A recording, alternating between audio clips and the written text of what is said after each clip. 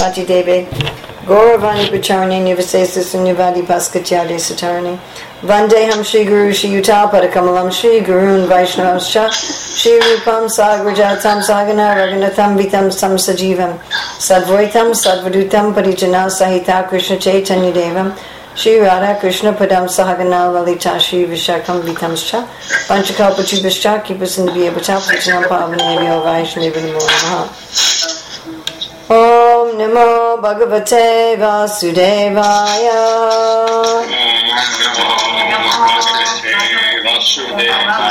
Om Namo Bhagavate Vasudevaya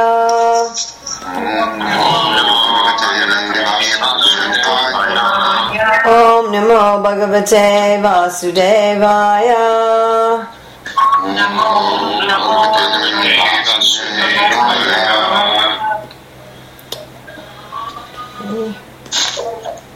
Somehow I lost the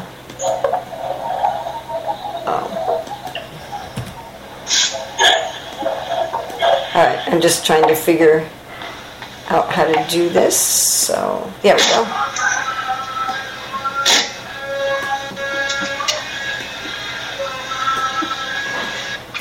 Okay, today is June 3rd, 2020, from Hawaii over Zoom.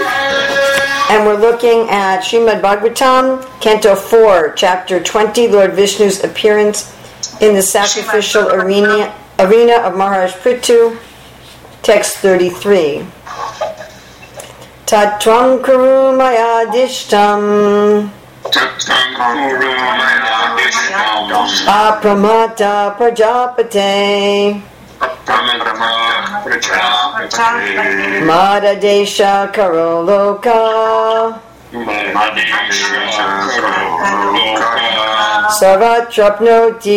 Sarvatrapnoti Shobhanam. Please chant.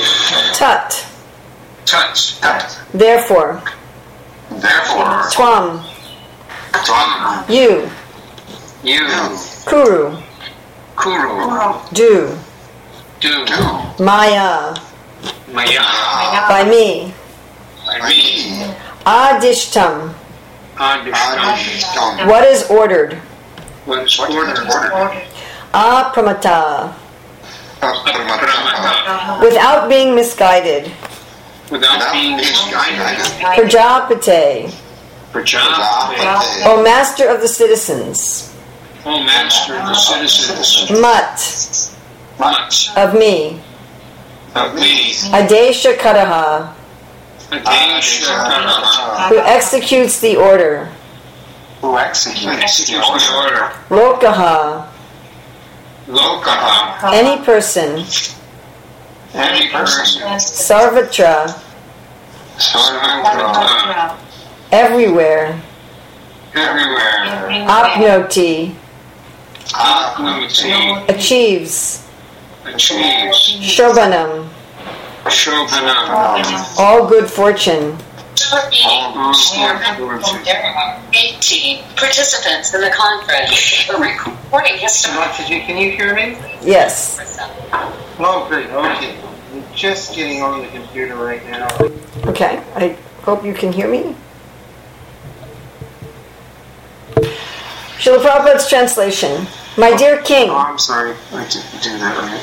Oh, protector. Unmuted. Okay, now Mataji, can you say something? Yes, Hare Krishna. We're all set. Thank you. Srila Prabhupada's translation. My dear King, O protector of the citizens, henceforward be very careful to execute my orders and not be misled by anything. Anyone who lives in that way, simply carrying out my orders faithfully, will always find good fortune all over the world. Srila Prabhupada's purport. The sum and substance of religious life is to execute the orders of the Supreme Personality of Godhead, and one who does so is perfectly religious. In Bhagavad Gita 1855, the Supreme Lord Krishna says, Manmana bhavamad bhaktha, just think of me always and become my devotee.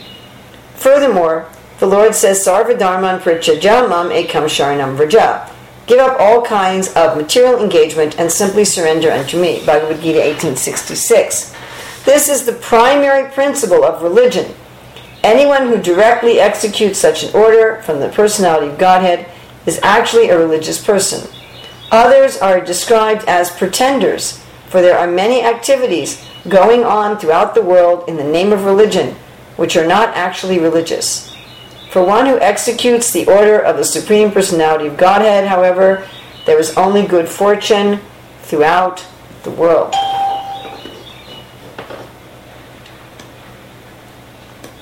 Tatvam ku maya disham apramata prajapate mad adesha karo lokaha sarvatrapnoti shobhanam. My dear king, O protector of the citizens, henceforward be very careful to execute my orders and not be misled by anything. Anyone who lives in that way, simply carrying out my orders faithfully, will always find good fortune all over the world. So this is the standard prayer. All Hindus, anyone who follows the Vedas, let there be good fortune for everyone. Let there be good fortune for everyone. It's explained that right before Lord Krishna appeared thousands of years ago, that there was good fortune for everyone. Prahlad Maharaj is praying like that. Let there be good fortune for everyone. And, of course we all want good fortune for ourselves, but in a mood of non-enviousness, one wants good fortune for oneself and for everyone. And here we'll find everyone, lokaha, everyone. It doesn't, sarvatra, it doesn't matter where you are, you will get shobhanam. Everything will be auspicious. It doesn't matter, what is your gender, what is your age, how much melanin you have in your skin, what language you speak, what country you're from, what your IQ is, how physically abled you are. It doesn't matter. Anybody, everybody can achieve good fortune. Everyone and anyone can achieve good fortune simply by doing these two things. And what is that? To always follow the orders of Krishna without any pramataha, without any bewilderment. Always to follow the orders of the Lord without any bewilderment. So what do we mean by auspiciousness? What do we mean by good fortune? And why does doing these two things give us that good fortune? And what are the instructions of the Lord? And what does it mean not to become bewildered? So what does good fortune mean? And sometimes we might take good fortune, shobhanam, as externals. I've got good health, and I have a lot of money in the bank, and everybody is nice to me. I know a lot of things. I've got a lot of beauty and luxury in my life. I'm not very attached or affected by anything going on in my life. People follow me, they listen to me, they show me respect. So these are all of the 6 opulences, right? If we feel like if we're full of these 6 opulences, then we are shobhanam life. Or as the prayers of Queen Kunti, we could say, if we have a good family, we're beautiful, we're wealthy, we're educated, we have good fortune. And, that's true. That's certainly true. That those things are evidence of good fortune, they're evidence of good karma, they're evidence of engaging in yajna. But beyond that, really, is that we're happy. We're full of joy, Brahmabhuta Prasanatma, because we all know of people who have those opulences and are not joyful. If you can't think of any, just look at the news and there'll be some account of some person who's rich, famous, beautiful, powerful, etc., even detached, and is not happy. And conversely, there's people who don't have practically any of those things and who are happy. So real good fortune is that we're filled with happiness, not just that we have some kind of freedom and detachment, which is one of the 6 material opulences and spiritual opulences, but that we're full of joy. We're full of joy, and we are we're full of joy in rasa, in real rasa. We're experiencing love, we're experiencing some sort of loving relationships in some of those 5 primary and 7 secondary rasas. So this is really good fortune. And how do we know that's really good fortune? Because we all experience that when we are happy and we're having rasa, then we think the world is wonderful, and when we don't, we think the world is terrible, even if our externals have not changed. Even if the money we have in the bank has not changed, our health level hasn't changed, the beauty in our environment hasn't changed, the amount of power and influence we have hasn't changed, our amount of knowledge and wisdom hasn't changed. Still, we consider ourselves auspicious or inauspicious, our life auspicious and inauspicious, by how joyful we feel, how hopeful we feel, how grateful we feel, how much we feel that we love others, that we can effectively show our love for others, how much we feel that others can effectively showing their love to us. These things make us feel that life is auspicious. And when people are happily in love, the whole world seems auspicious. And when we're not, everything seems inauspicious. So this is our real auspiciousness that we're looking for. And that we have peace also, of course. So why does following the instructions of the Lord without craziness, we have these 2, adishtam and apramataha. So to follow the Lord's instructions and not to become, pramata means mad almost. To use perhaps a politically incorrect word, crazy. That we're bewildered, illusioned, we're confused. So to follow instructions without becoming confused. Why do these 2 things give us happiness? And the answer to this is just so simple that it's almost absurd. And that is, the Lord is the absolute truth. Param Sattvam. He's the supreme truth.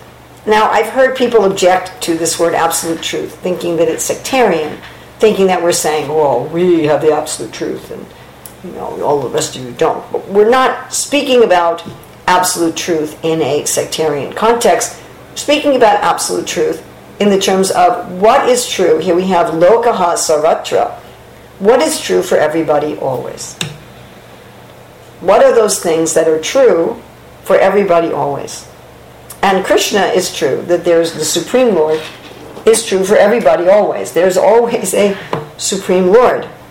Doesn't matter who you are, where you are, what species you are, what planet you're in, what time it is in history. There's a Supreme Lord, and He is the controller of everything, right? He is the friend of everyone. He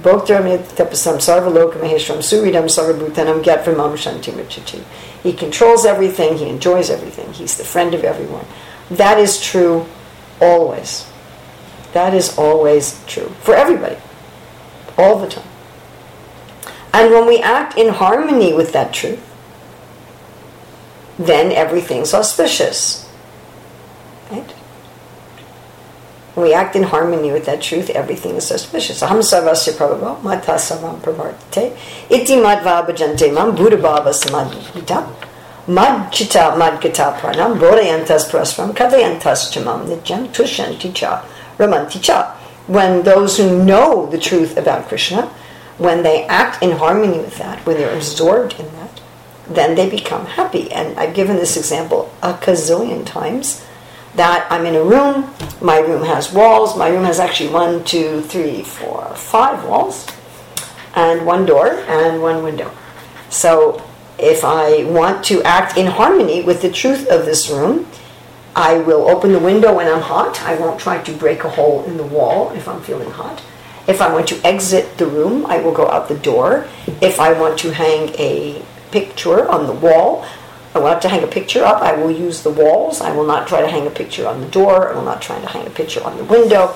I will use the room the way it's intended to be used. I will use the wall for a wall. I will use the door for a door. I will use the window for a window. I mean, it sounds so self-evident as to be ridiculous. I have a glass here of water. If I want to be happy, I will use the glass to hold the water, and I will use the water to drink. I will not try to hold the glass in the water. I will not try to eat the glass. I will act with my environment the way it is. There's some objective truth, and my actions will match that of objective truth. Right, that serenity prayer, that I will change the things I can, and I have the courage to change the things I can, and I'll be willing to leave alone the things I can't, and I'll know what the difference is. I'll know what can I do, what can I not do. Now, why is it that if I work in accord with the truth, I'll be happy? Because the truth is happiness. The truth is Satchit Ananda Vigraha. The absolute truth itself is full of happiness, full of meaning, full of love, full of understanding, full of knowledge, full of existence. And therefore, when I'm acting in accord with that truth, I will experience that I'm eternal. I'll experience that I exist. I'll experience understanding. I'll experience happiness. I'll experience love, because that's what the absolute truth is. And when I act out of harmony with the truth, I will not experience those things. So as soon as I act in harmony with what's real, my life becomes auspicious, because what's real is auspicious. Now, of course, somebody may argue that there's an a priori assumption here that the absolute truth is happy, that the absolute truth is auspicious. There exists an absolute truth. Those are certainly a priori assumptions. But all of us human beings act as if we believe those things. All human beings act as if there's some sort of objective reality that if they could figure it out and act in accord with it, that they would have auspiciousness. Even the criminals do that. You know, they have some assumptions about what ultimate reality is, what it means, and that if they were to act in accord with that they would be happy. So, if someone has a theoretical philosophy that there's no absolute truth, there's no God, or they have a theoretical philosophy that the absolute truth is very punishing, very dictatorial. There's a lot of religions today that portray God like that. That's not how people behave. People behave as if I could just figure out what was going on and I could act in accord with that I would be happy. So the fact that human beings in general behave that way is a strong indicator that such is the fact. Otherwise, we'd find a really disparate behavior among human beings. At least that's one strong evidence for the fact. All right, so how do we act in accord with reality? How do we act in accord with the absolute truth in order to find auspiciousness? Because if we just take this one verse in isolation, adishtam, what is ordered apramata without being misguided, do what's ordered without being misguided. My first question in reading this verse was, what's being ordered? Now for that, one has to look a little earlier in the conversation that's taking place between Lord Vishnu and Maharaj Prithu, who, interestingly enough, is a Shaktivesh avatar. So that's kind of interesting in and of itself.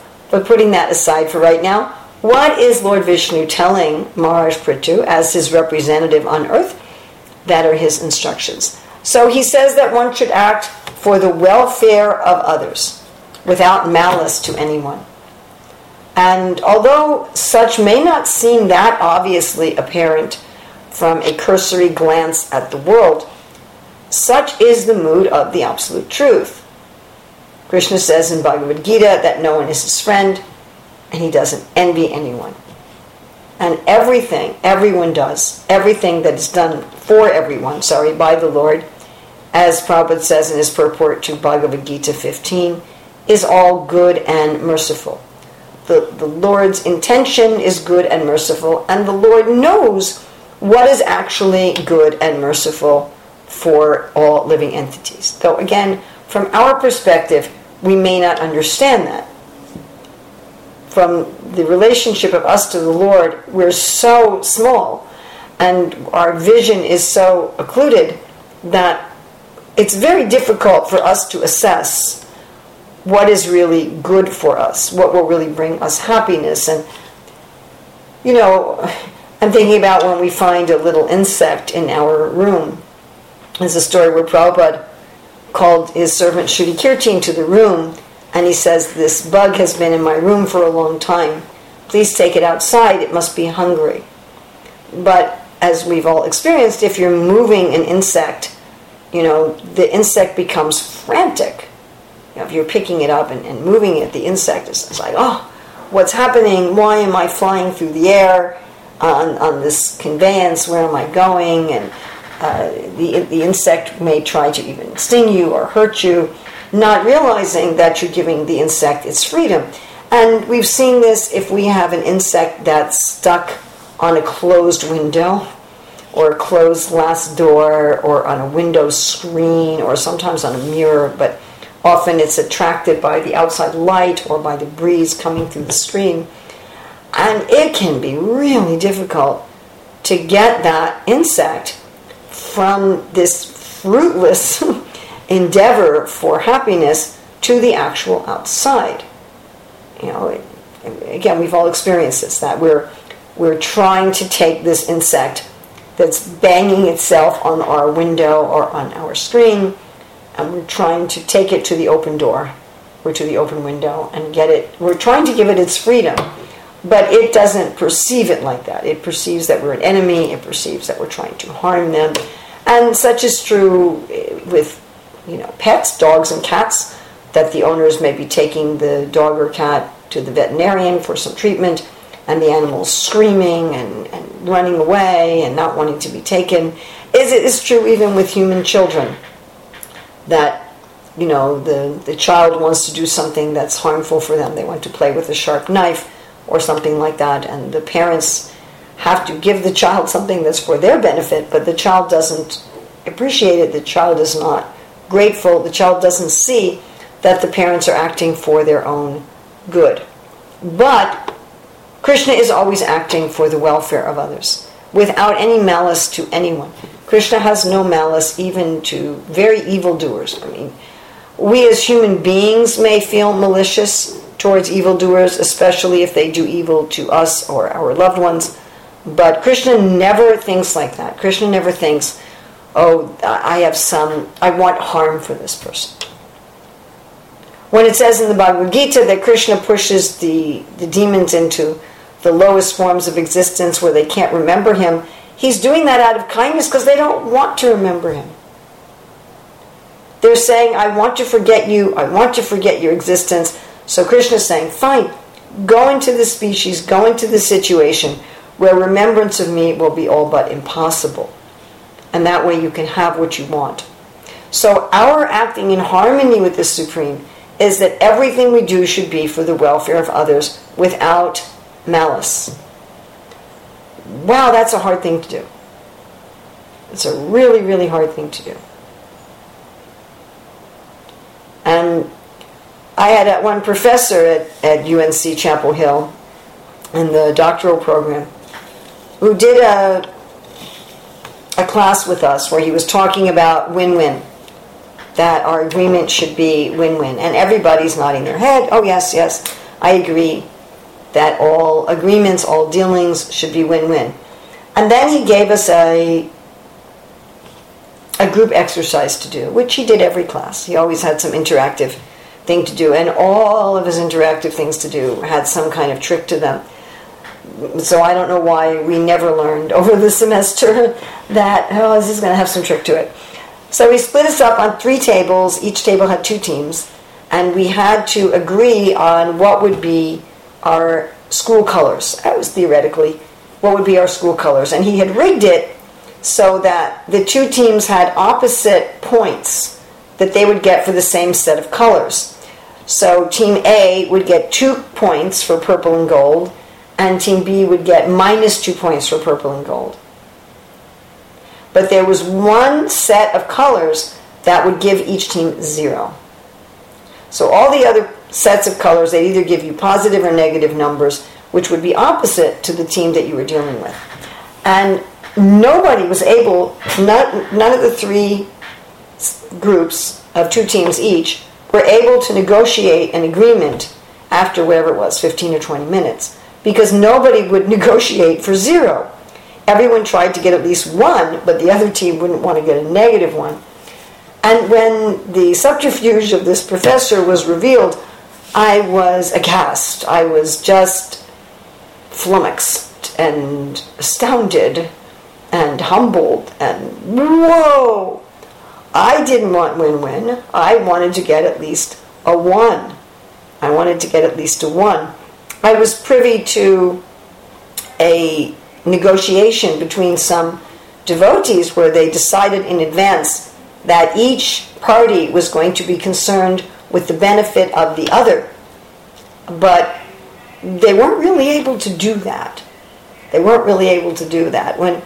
When a third party looked at the agreement and said, wow, this agreement is heavily in favor of Group A and really disadvantages Group B, Group A was not then able to make any kind of adjustment for the benefit of Group B, even though they had agreed that in the beginning. So really working for the welfare of others is very, very difficult for us.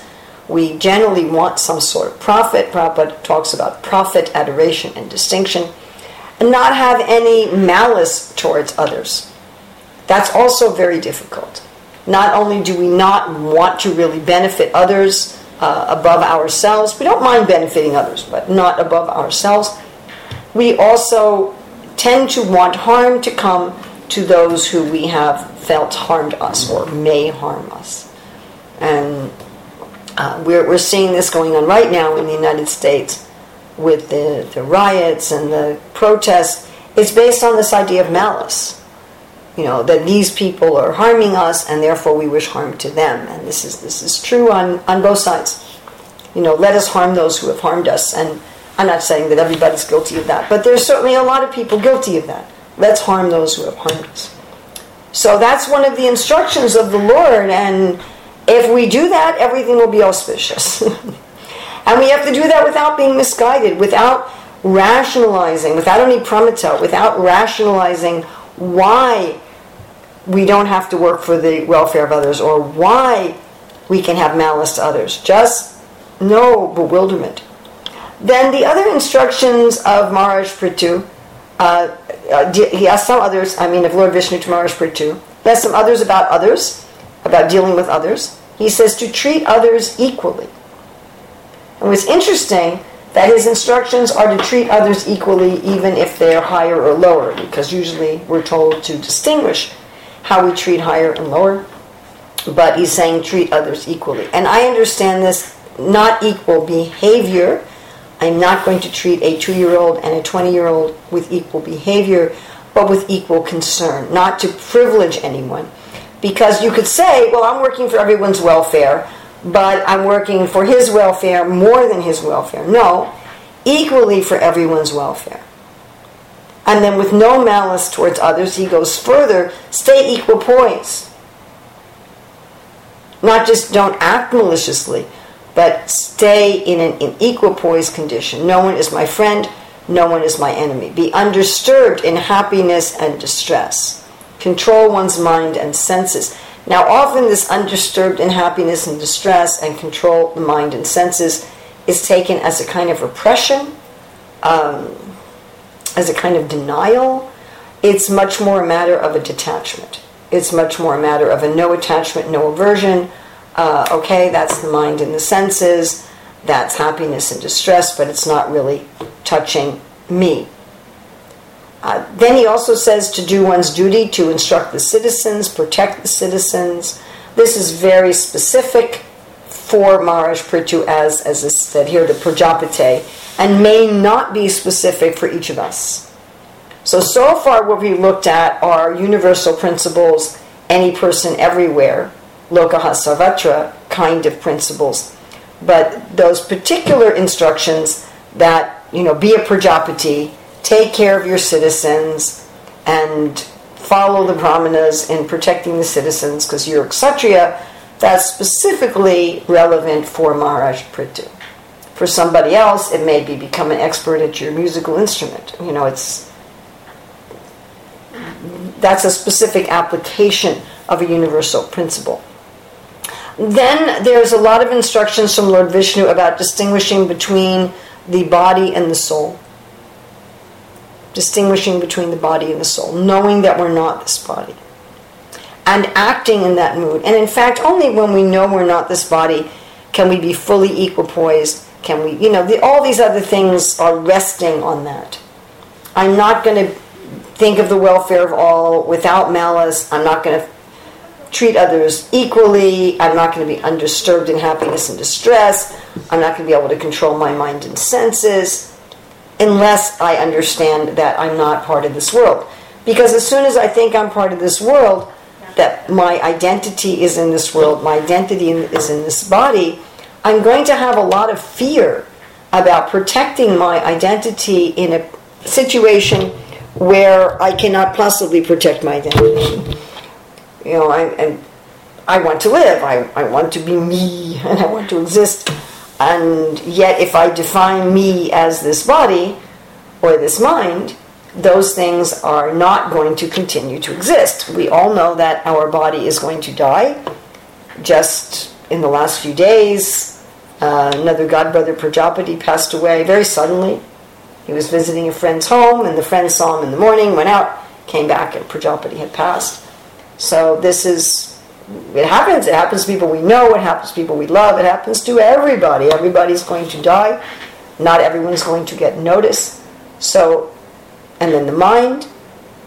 Veer Krishna Maharaj was telling us about his mother, that his mother has dementia, and she can't even remember that she was married. She's lost a lot of the identity of her mind. He was telling us a very funny story. He says that all she remembers is that she has 2 sons, but she doesn't remember that she says, I was never married. Anyway, so Krishna Swami was telling some devotees the other day that he was talking to his mother, and his mother said, by the way, I have a secret to tell you. I'm actually a Hare Krishna. And Krishna Swami said, really, mother? Well, I am too. And she said, you are? You're a Hare Krishna. So we know there's a good chance that we're going to lose our minds. We're going to lose our mental identity. And this is scary. And these fears that I'm going to lose my identity in terms of this body, I'm going to lose my identity in terms of this mind, because it's sure, sooner or later, cause us to get into this attachment to happiness and distress. It causes us to want to protect ourselves at the expense of others. It causes us to have malice towards others who we think are threatening us. It makes us lose our equilibrium. That's the whole problem, is coming from a false ego, as we say in ISKCON. Every problem is coming from this false ego, from this false identity. So this is the most important instruction of the Lord. And Lord Vishnu also says, how do we do this? We engage in bhakti above the modes. As Krishna says in Bhagavad Gita, Mam chayo vyavicharine bhakti yogena sevate sagunan samachitchaitam brahma bhuyaya kalpate. So how do we become fixed in our own Satchit Ananda identity? We engage in bhakti. And I find it interesting that in this purport, where Prabhupada is basically summarizing, because one would ask, as I did when I first looked at this verse, what are these orders? Right before this statement, Prithu Maharaj was speaking. This is a conversation. So I had to go before Prithu Maharaj is speaking to find Lord Vishnu's orders. So just looking at this one verse, one might ask, well, what are those orders? And Prabhupada summarizes them with 2 verses, 1865 and 1866. 1865, Mammana Bhava Mad Bhakta, which of course also is at the end of the 8th chapter of Bhagavad Gita, and Sarvadharman Prityaja Mamekam Sharanam Vraja. So surrender to Krishna in love. It's interesting that Srila Prabhupada in this purport translates dharma as material engagement. So in one sense you could say 1866 is almost tautology. It's almost just a repeat of what Lord Vishnu is saying here. Follow my instructions. And what's the instruction? To surrender to me. So, it's almost the same thing, a little shade of difference. But when you add this Sarva Dharma Parityajya, that adds another layer of understanding. That surrender to me without any other identities, without any other dharma. What dharma do you have? What identity do you have? That I'm a surrendered soul. I could follow your instructions. Like I could be driving down the street and I ask you, for directions. And I could follow your instructions without being overall surrendered and without being, giving up all other dharmas. It could be some very temporary thing. But to really follow someone's instructions, Sarva Dharma Parityajya Mam Ekam Sharanam Vraja, is at a deeper level. And then Manmana Bhava Mad Bhakta. So Majaji Mam Namaskar. So one should, and Prabhupada would often emphasize this, always think of me, become my devotee, offer obeisances to me, and render service unto me. So to always think of Krishna, this is the key to doing all these other things. That I'm absorbed in Krishna in love, because I'm not just a soul separate from this body. I am a soul separate from this body who has a positive identity in relationship to Krishna. I have some positive identity of service in relationship to Krishna.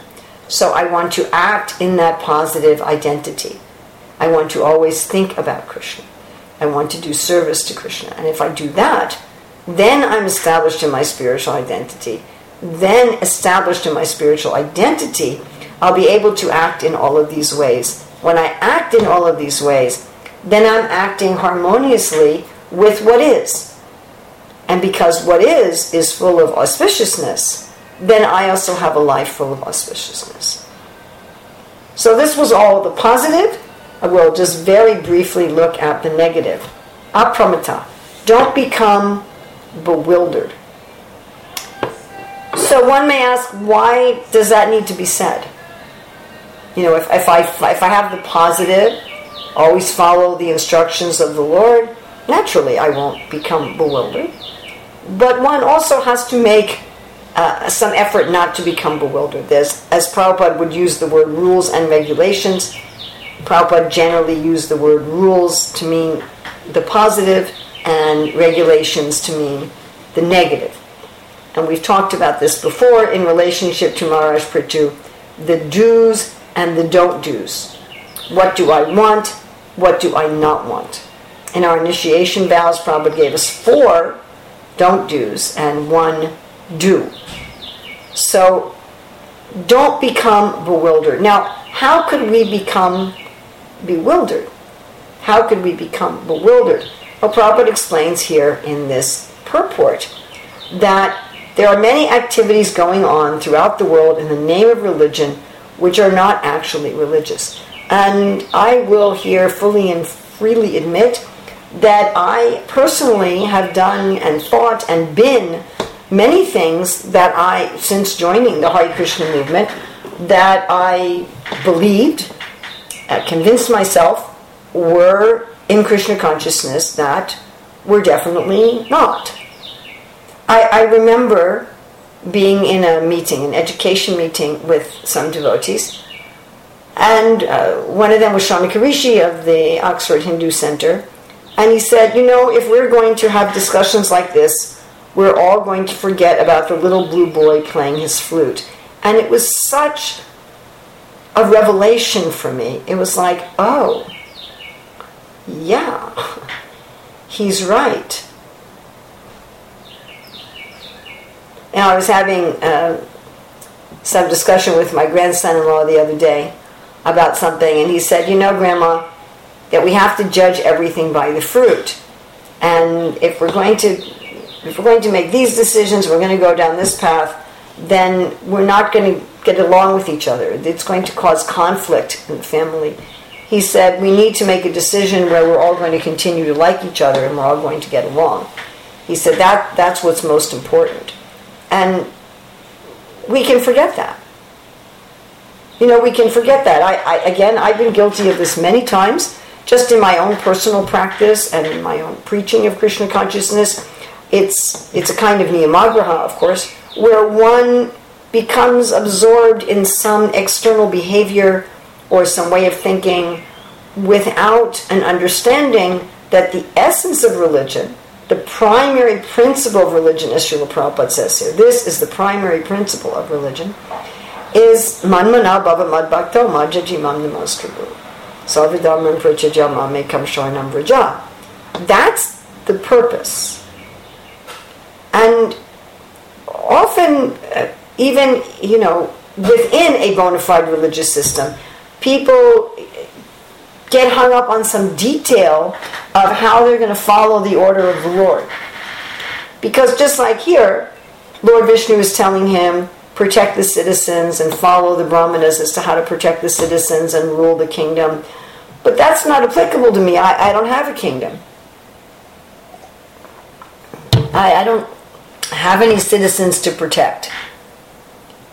Does this mean that I have to go somewhere and find a kingdom and protect citizens? That would be missing the point. It would actually be something irreligious in the name of religion. So this sort of warning here is not just about a false religious system. Like in America, there's one organization that has status as a religion, legal status as a religion. It's called the Church of the Flying Spaghetti Monster. And they wear colanders. Colanders they're like this metal bowl that has holes in it that you would put spaghetti in after cooking it to drain the water out. So they wear these on their heads like hats. So we're not just talking about the Church of the Flying Spaghetti Monster. When we're talking about don't become pramita, don't become mad, don't become bewildered by a false religion. We're talking about even within a bona fide religious system to make sure that everything is in accord with the primary principle of religion, which is manmana bhava madbhakto majajimam namaskuru and sarvadharman prachajamam ekam sharanam vraja. And if what we're doing is not bringing us and others to that point, then we have some pramita, we have some madness, we have some misapplication. We've all experienced, maybe we've been the victim of this, maybe we've been the perpetrator of this, maybe sometimes we're the perpetrator and sometimes we're the victim, maybe sometimes we're the witness of it, where in the name of Krishna consciousness, somebody is driven away from Manmana Bhava Madbhakto Majajimam Namaskuru and Sarvadharman Prachajamam Ekam Sharanam Vraja. And where they're driven in the opposite direction of Satchit Ananda. So we want to make sure that not only do we do the real thing, but that we don't become bewildered by something that looks like it's the real thing and isn't. And then our life will be full of auspiciousness. So we have a few minutes for questions, comments, additions, subtractions.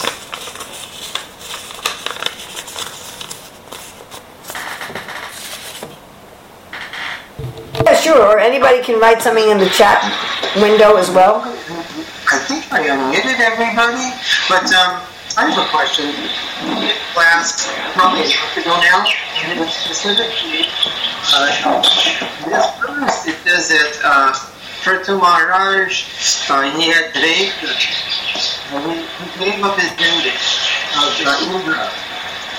So, in regards to that, Kapade Avatar of the Lord, when you listen to Bhakti Pure, how is it possible for him to have envy, or is the envy a type of envy that is transcendent to the modes of So I think we talked about that before, but we'll look at that again. So the question is, because there was a lot of static, is how is it possible for Prithu Maharaj, maybe you can mute yourself now, yes. How is it possible for Prithu Maharaj, who's a Shaktivesa avatar of the Lord, can you mute yourself because you're really, yes, to have envy? Because when we're saying here that Lord Vishnu is giving this instruction not to think of everyone's welfare and not to have malice or envy. So Srila Prabhupada nicely explains in his purport to the 14th chapter of Bhagavad Gita, text 22 to 25, that as long as there is a material body, that the modes of nature will act on the body and we have to be neutral.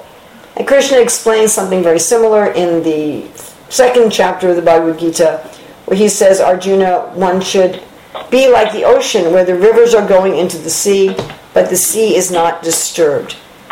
So anyone who has a body within this world, even if they're a pure devotee, even if they're empowered by the Lord as a Shakti-based avatar, that according to Shastra, this is not me saying this is Shastra, these feelings will enter into the mind and body. It happened to Maharaj Parikshit when he saw Shamaka Rishi. It happened to Jed Bharat when he was insulted by Rahugana, which is fascinating because the insults given by Rahugana seem to me to be rather inconsequential. And the reason for this is very simple. It's not a difficult thing to understand. I've explained this before, explained this many times, but it's not a difficult thing to understand. Our bodies and brains are programmed for preservation.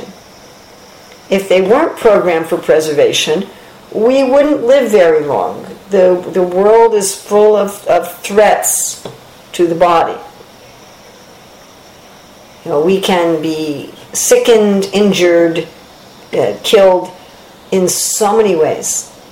So the body has a defense mechanism built into it. This defense mechanism scans the environment constantly for some kind of threat. And when the amygdala in the brain, which is not part of the conscious workings of the mind, it's an automatic system, the amygdala in the brain, if it senses a possible threat, then it floods the body with chemicals for the body's protection. These chemicals stop digestion, they stop the immune response, they stop higher order thinking skills, thinking abilities, they send blood flow, especially to the arms and legs. They release often a flood of adrenaline and sugars and so forth. This is done to protect the body, so that if there's a pack of wolves there or somebody with a knife, that will be safe. And because we're social animals, this same biochemical protective response is initiated by the amygdala if there's a social threat. So if somebody insults us, if somebody betrays us, lies to us, anything like that, ignores us, the amygdala may say, this is a threat to your life. Then the mind interprets that biochemical reaction in the body as a particular emotion. Those are not the emotions of the soul. They're not the emotions of Madhurya and Sakya and Maya even. It's not even the fear rasa of the soul in relationship to Krishna. It's a distorted mirror of those rasas. Those rasas are not coming from a perverted type of self-preservation. The spiritual rasas are coming from a non-malicious, giving love. But the mind interprets the chemicals in the body as something that we will call fear or anger. The surge that we would have to fight off. There was something in the news within the last year of this hiker who was attacked by a young mountain lion and fought the young mountain lion with his bare hands and killed it. So our minds will interpret this surge as a kind of anger or malice. You could say that that's malice. I hate the lion, I want it dead because it's trying to kill me. And if it's a social situation where we are, again, our brain is just in a nanosecond interpreting that this person who insulted me is threatening my existence. They're threatening my access to resources. So it triggers the same response. So those who are transcendentally situated don't identify with this behavior of the brain and the mind and the body. They don't identify with it. They're neutral to it. But it does flood through their bodies and minds as long as we have a material body and mind. Now, there are states like Sri Chaitanya Mahaprabhu had his external consciousness, internal consciousness, and mixed. So when great souls are in a total internal consciousness, they have no awareness of these mental and physical reactions at all. They're completely unaware of it. Like a person under anesthesia is completely unaware that someone's cutting holes in their body. The Bhagavatam talks about a person in this state, it's like an intoxicated person that doesn't know if they have clothes on or not. So when a person's in this deep state of absorption, then these biochemical reactions will still be happening in the body, but they're not even aware that they're happening. In mixed internal and external, or external consciousness, then the soul is indeed aware of these reactions in the body, and sometimes are going to be very temporarily and very slightly affected by it.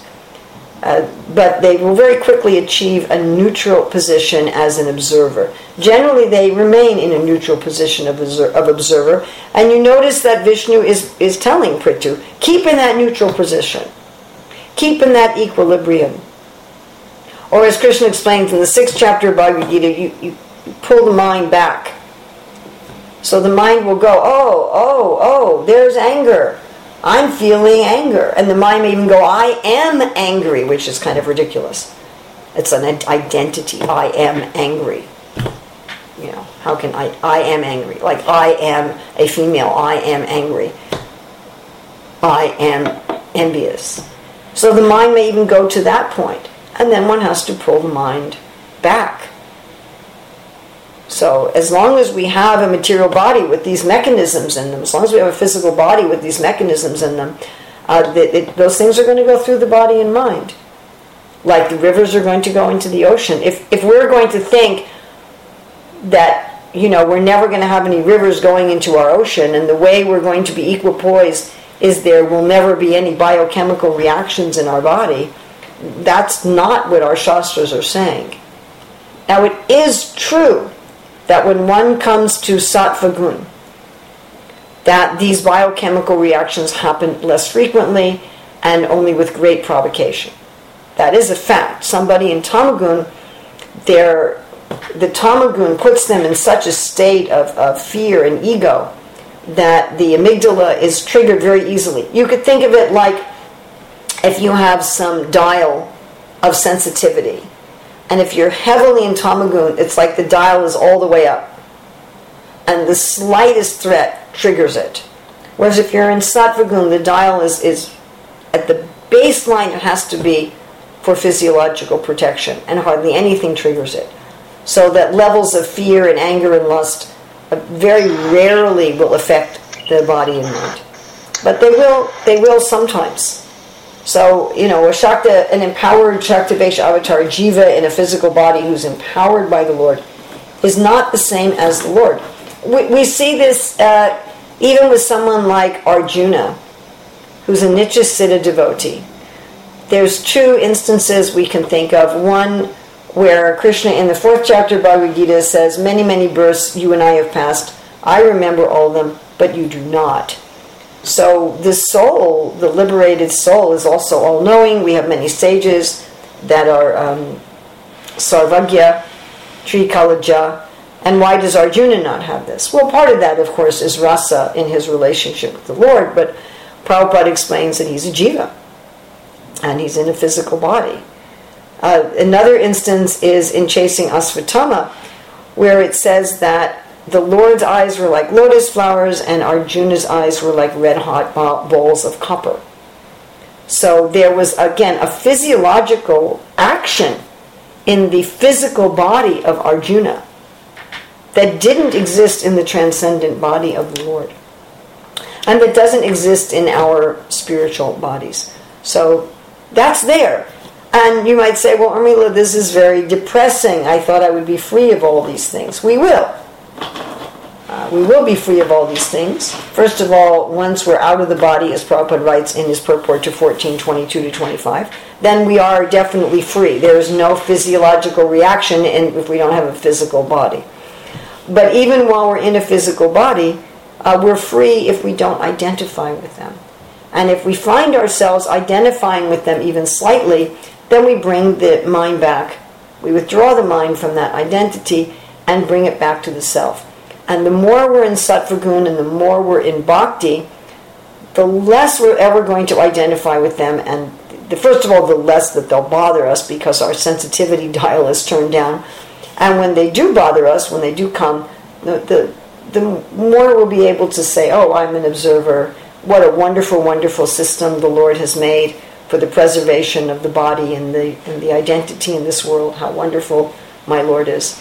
And we just, Tate Nukampam Sukshmikshmano, we'll say, this is happening because of my own desires in having a physical body that led to a physical body. How wonderful my Lord is. I offer him more and more obeisances that he has made this amazing effort for my protection, but I don't have to identify with him. So that was a very long answer, but that's a very significant question. We could take maybe... It's absolutely fantastic. Well, thank you. You're not the first or the 10th or the 20th person to ask that kind of question.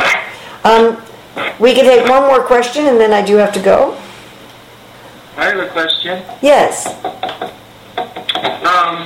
I was recently reading some Buddhist book, and so they seems like they're have quite an influence, seekers, and they have this idea that ultimately we're nothing or we don't have an identity. And what's a good approach to try to help them understand that maybe they have a spiritual identity? From my very limited understanding, I haven't done more than a cursory study of Buddhism and other voidist or nihilistic philosophies. When we saw Srila Prabhupada in 1975, and my father was saying to Srila Prabhupada how the body is changing, we're constantly changing, and Prabhupada said at every moment the body is changing. So what one who is transcendentally realized, whether it's through Bhakti Yoga, Karma Yoga, Gyan Yoga, or Dhyan Yoga, realizes is that at every moment, the body and identity is being recreated anew. It's recreated anew on basically the same template, but it's being constantly recreated.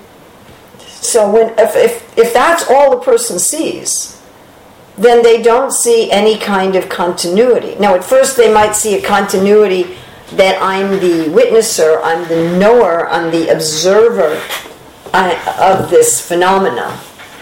I'm the consciousness of this phenomena. But if they only identify their consciousness as false ego, that consciousness is also being constantly recreated. So if their only identity is I am, Mr. Patel, I am Mrs. Smith, then they become aware through factual realization, not philosophically, not Gyan, but Vigyan, they become aware that that is a constantly manifesting thing. It's constantly being created anew. Even that sense of false ego. So how do we convince them that there's something more than that? Even the Buddhists will say that higher than this total detachment, higher than this total, for those few who achieve it, by the way. There's very few people that are going to achieve success in Gyan Yoga and Dhyan Yoga, which are the hallmarks of Buddhism. Impersonal, Dhyan and Gyan.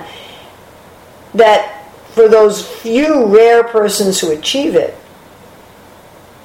most of them say that compassion is higher, that the happiness and the peace that they get from this understanding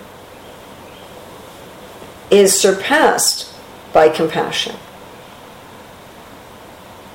And that they will voluntarily reincarnate out of compassion. Like the Dalai Lama is said to be the same jiva. I don't know if it's true or not, but it's said to be the same jiva who keeps reincarnating out of compassion. If we don't have an identity beyond this body, why would compassion even exist? Compassion for who? Why? Who's taking pleasure in this compassion? So them under the Buddhist understanding that compassion is a higher principle, what are they talking about? They're talking about relationships. That relationships are a higher pleasure than impersonal or voidist realizations. I have found it very interesting, and I've talked about this before, that some of the contemporary persons who claim to have become Brahman realized, and say by the symptoms that we could at least provisionally accept that, will say that I don't want to exist on the Brahman platform because I want to have the illusion of separateness so that I can enjoy relationships. And that's one of the biggest clues to the fact that we have a higher transcendent identity. Okay, thank you very much. Srila Prabhupada ki jai.